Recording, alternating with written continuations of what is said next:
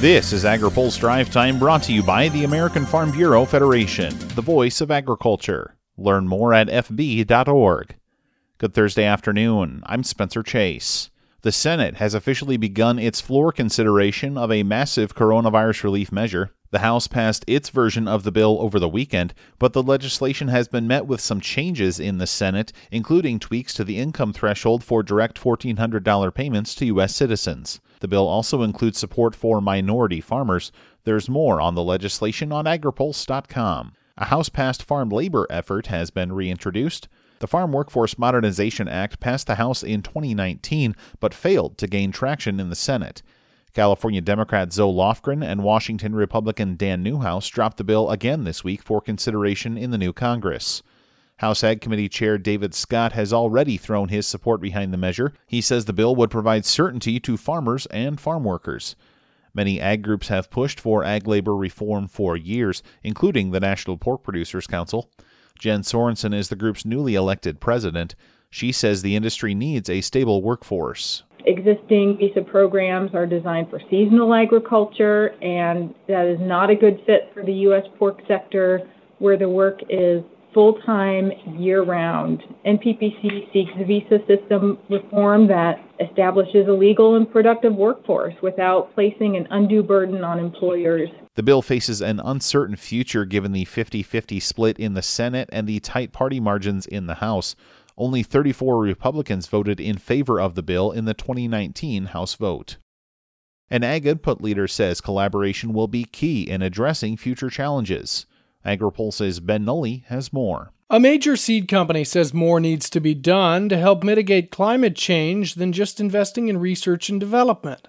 Speaking at Commodity Classics, Syngenta North America Regional Director Justin Wolf says everyone will have to work together. I don't believe we'll be able to solve all the problems we need to solve with the go-it-alone approach, right? I mean, I think the days of just you invest $1.5 billion in R&D and it's all in-house and it's all done that way won't solve all the problems we've been talking about with respect to climate change and meeting the needs of the farmers in the future. So there's no question that partnerships and collaboration are going to be essential, I think, in the future. Wolf says technology can help. If I think about just crop protection first, there's a very specific example of partnership there. We have the partnership with In Silico Medicine, right? Which is how do we partner and bring artificial intelligence to be able to find new pesticides that are better for the environment and more concentrated and meet the needs of farmers. He says artificial intelligence will be critical both in crop protection and seeds to help speed up ways products are being brought to the market, along with being environmentally friendly.